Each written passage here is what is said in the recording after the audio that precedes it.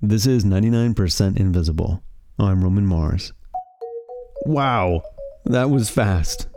I keep having to re-record this intro because the facts on the ground keep changing, but the good news is we're funded. We hit our first financial goal of $250,000 and we're still going strong. Over 5,000 people are going to get the Radiotopia ringtones.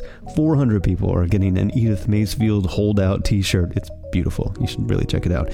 And over 350 people are getting the coveted Oakland Raycats baseball shirt, which is the coolest shirt in the history of public radio.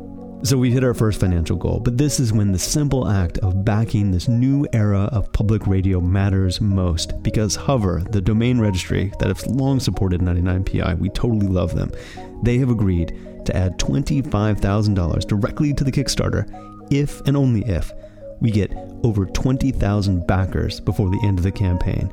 That means that if you give $1, that $1 can mean $25,001 if 20,000 of you join together to create the public media we deserve in Radiotopia. This is not a goal that we can just coast by and get. It's going to be hard. It's going to be really hard. It's going to take you to do it. No matter what you can give, your pledge will matter. That's the whole idea of this. 20,000 backers, and Radiotopia gets $25,000 from Hover. We can't not get this. You would not believe the amount of radio we could make for $25,000. That would mean so much to us. It's going to be really exciting. So follow along on the Kickstarter and on Twitter and Facebook.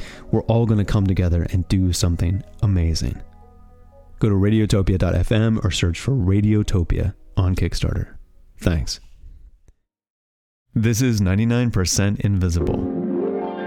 Eat Wonder Bread. I'm Roman Mars. When I think about white bread, I usually think of Wonder Bread, and I can picture the loaves all lined up on the grocery store shelves in perfect uniform rows. The red, yellow, and blue circles on the Wonder Bread label were supposed to conjure balloons floating away, taking us somewhere wondrous, somewhere better. The first print advertisement for Wonder Bread, which actually came out before the bread itself, stated only that a wonder was coming. That's Wonder Boy Sam Greenspan. And in a lot of ways, in its time, Wonder Bread really was a wonder. It was the perfect loaf. But now, white bread, and not just Wonder Bread, but really any brand of industrially produced white bread, it's thought of by food purists as part of a problem. The problem being that we don't know where our food comes from, and we might be consuming impure and unhealthy ingredients.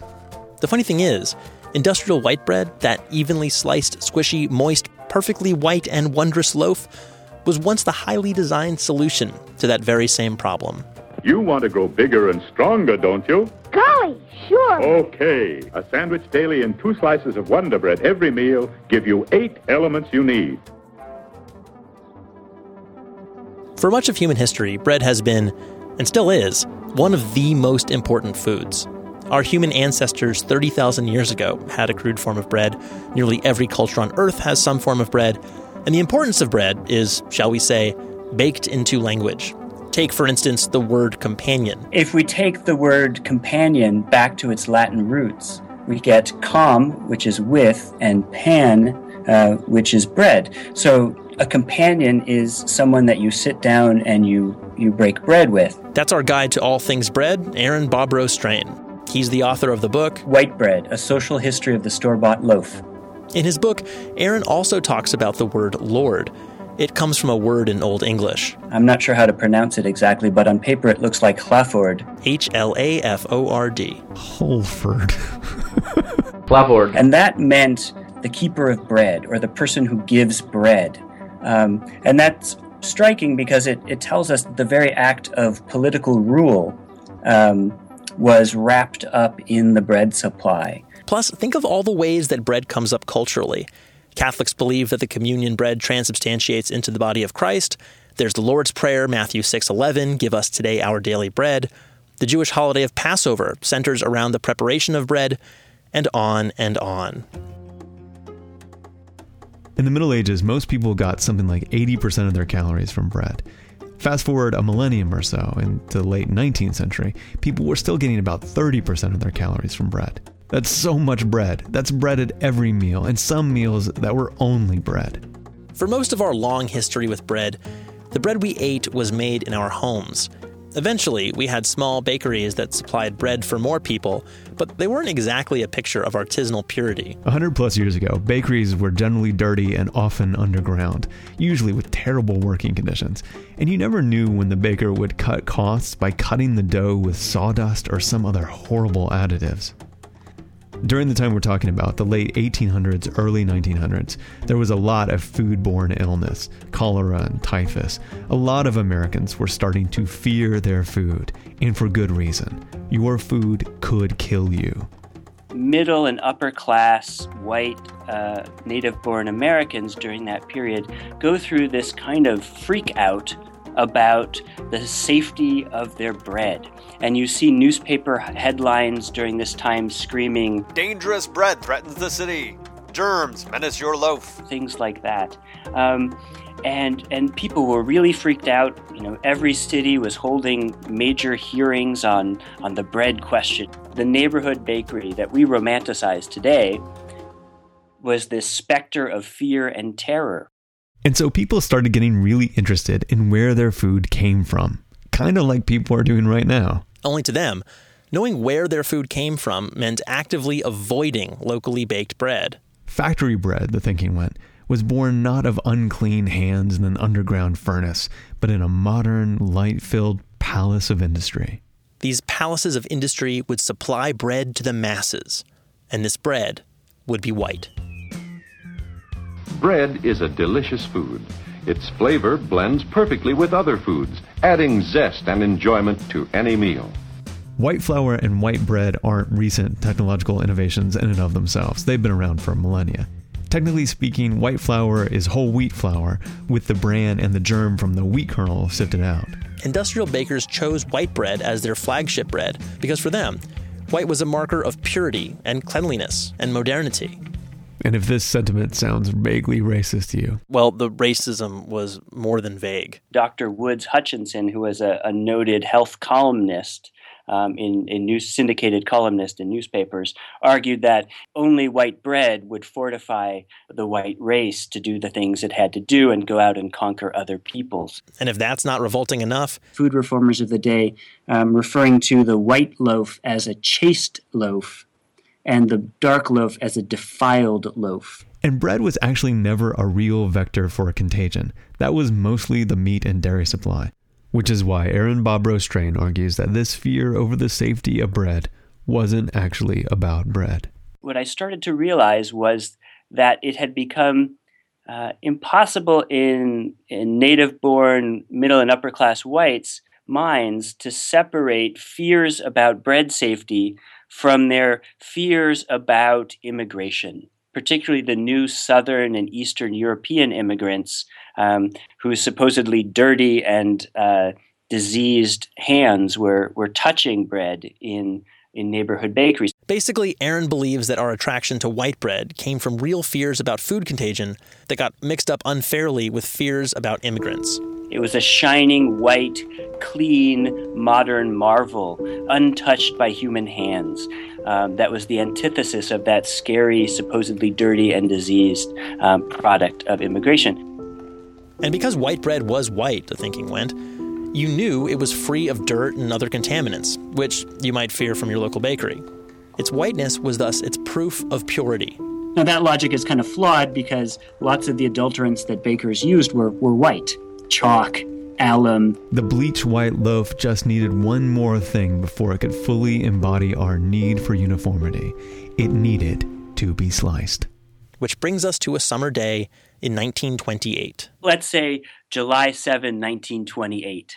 On that day, it was July 7th, I checked, in the town of Chillicothe, Missouri, people had gathered at First and Elm Streets, and they were lined up around the block. I don't know if there were lines down the block. Those weren't described, but people were certainly eager to see this. However they were gathered, people were there to witness the advent of packaged, pre-sliced bread. One reporter in Chillicothe, Missouri, spoke of housewives who were visiting this bakery to see this sliced bread, how they had this thrill of enthusiasm and were just awestruck by this perfectly sliced bread. It was a small, edible vision of progress and the future.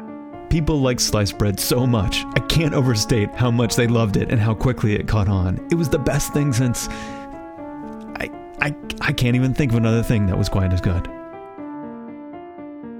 Industrial bakers had the hype, they had the sense of moral mission, and they had the design parameters. White bread in streamlined loaves with uniform slices. But the science of industrializing and mass-producing bread was still a little wacky. Bread, after all, is the product of microorganisms going through biological processes. Bread is a function of time and temperature and a lot of other variables. In fact, bread was one of the last major foods to get industrialized precisely because of how complex it is to make uniformly.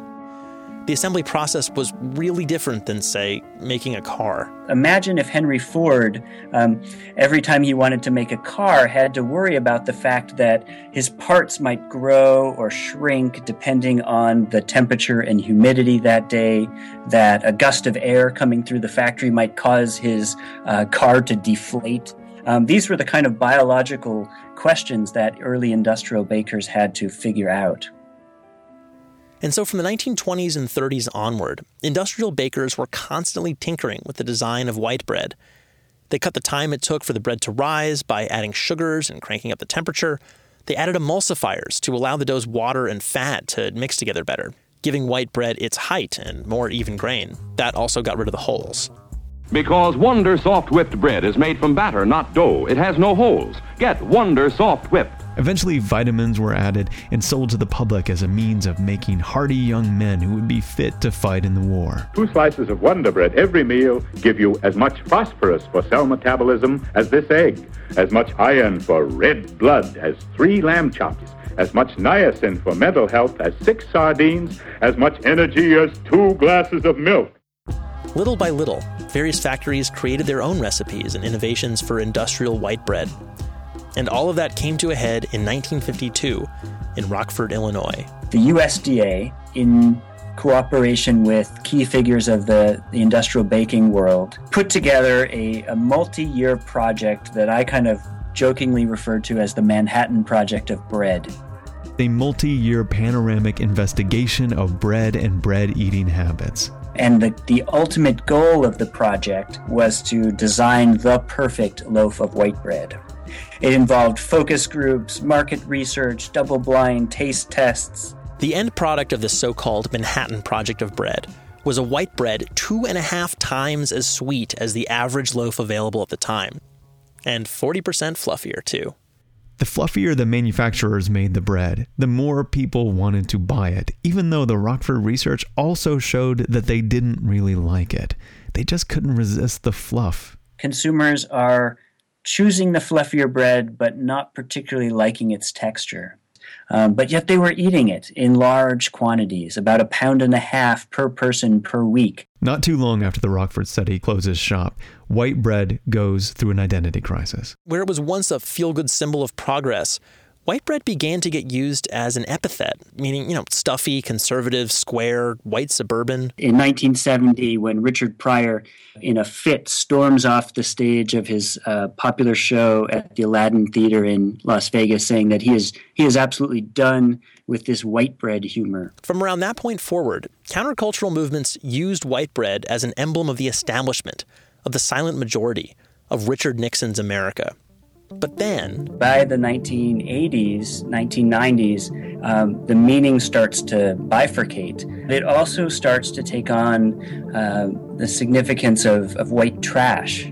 So white bread starts to stand in for a poor white person who's making supposedly irresponsible decisions about diet and about their life.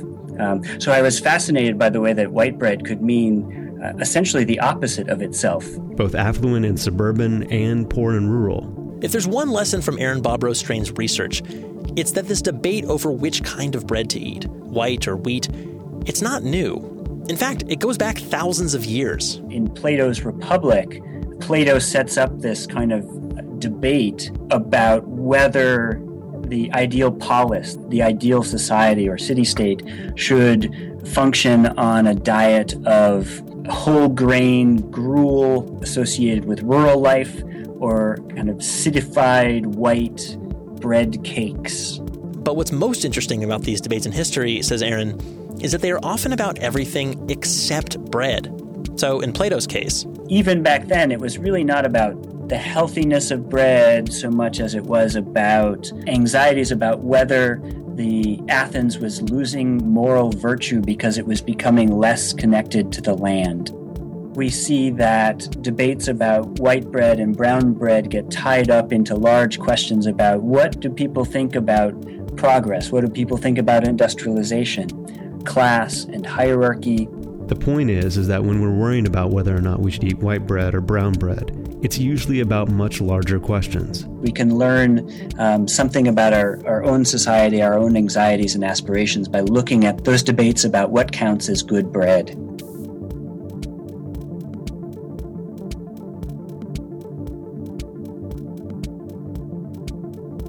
"99% Invisible" was produced this week by Sam Greenspan. And here's Sammy really going to town on Wonder Bread. With Katie Mingle, Avery Trufelman, and me, Roman Mars. It is based on an interview we heard on Benjamin Walker's Theory of Everything, a fine Radiotopia program that you should already love. On Benjamin's most recent episode, we tell the story of how Benjamin and I first met 14 years ago, and it started immediately conspiring to make something like we've made in Radiotopia today, a place where the most creative radio makers produce directly for the most curious and engaged listeners. You should check it out. We are a project of 91.7 local public radio KALW in San Francisco and produced out of the offices of ArcSign, an architecture firm in beautiful downtown Raycat Country, Oakland, California. Support for 99% Invisible comes from the white bread and wheat bread backers to our Kickstarter campaign, and from Hover, the best way to buy and manage domain names. If you have an idea better than sliced bread, you better get a good name for your website right away, because I don't know if you know this, but this is the internet age, and your web domain is what is going to be emblazoned on the fuselage of your disrupting, innovating, unstoppable rocket ship to the future. Log on to hover.com. It's easy, it's fun to use, I do it all the time, and use the offer code BREAD, and I'll save you 10%. Hover.com is also our Kickstarter Challenge partner, and they are offering $25,000 if 20,000 of you will back our Radiotopia Kickstarter. Hover wants you to know that supporting this show and Radiotopia at any level matters. A backer is a backer, be a $1 pledge or a $10,000 pledge. All that matters is you go to Kickstarter and you show your support. Your pledge really matters. Support is also provided by Tiny Letter, email for people with something to say. My boy Maslow always has something to say. And this boy, God, he loves bread. He can't get enough bread. I like a bread that I call fire bread from Acme Bakery. And it has a bunch of spikes, and I like biting off the tips of all the spikes. The fire bread he's referring to that we get at Acme is actually called Panapee, and they look like a stalk of wheat, or they look like fire if you're 7 years old, and it is glorious. We eat them all the time. tinyletter.com. It's free, easy, minimal, and powerful. The simplest way to send an email newsletter from the great people behind MailChimp. All right, it's the 20,000 Backer Challenge. Radiotopia is already changing the world of public radio and podcasting, and with 20,000 of you on board and an extra $25,000 from Hover, we could be unstoppable. Please listen to all the other Radiotopia shows. They're going to be especially great this month. Don't miss it. You can follow along with this show on Facebook, Twitter, and Tumblr, and everything you ever need to know about this show, you can find out on 99pi.org. Thanks.